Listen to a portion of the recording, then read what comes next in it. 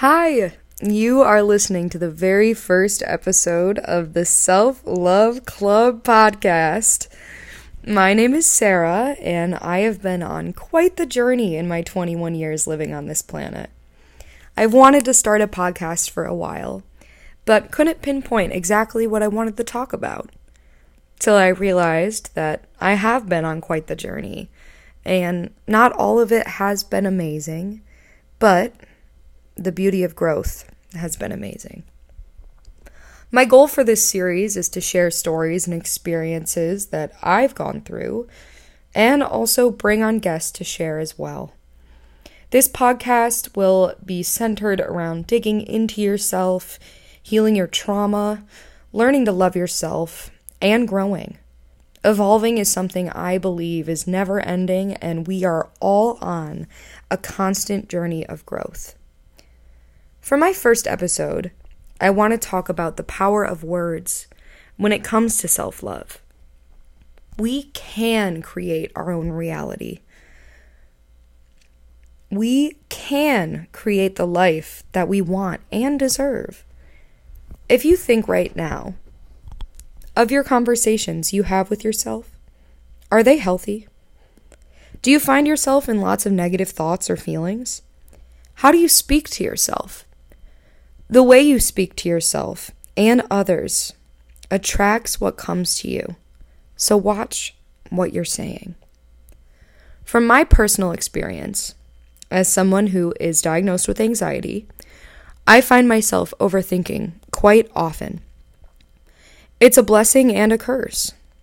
Or is it? What if I created that it's just a blessing?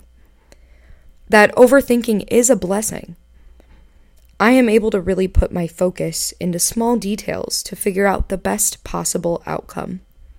Yes, sometimes I can jump into bad conclusions, but that's the beauty of my brain. For a long period of my life, I lived in a constant state of why me? Why do bad things happen to me?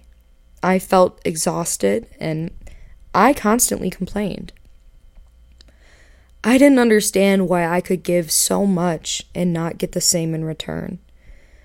I lived in a victim complex for far too long. When you decide to change the negative self-talk to positive, you'll see the world work in ways you couldn't have imagined. Until I changed the words to, I am ready for change. I can create the life I want.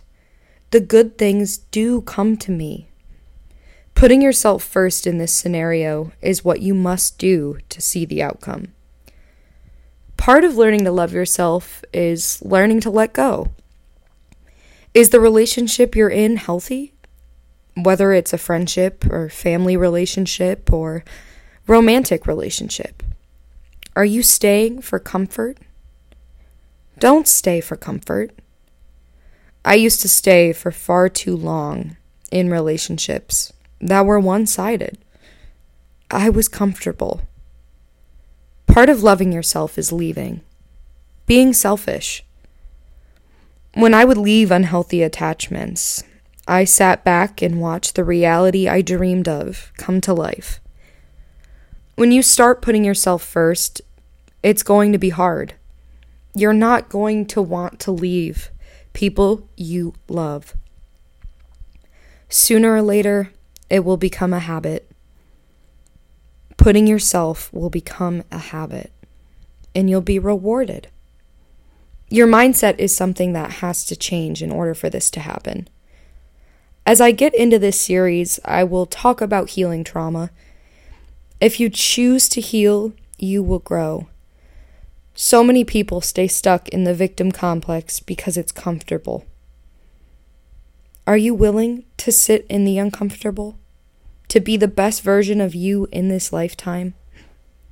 If so, you've found the right place.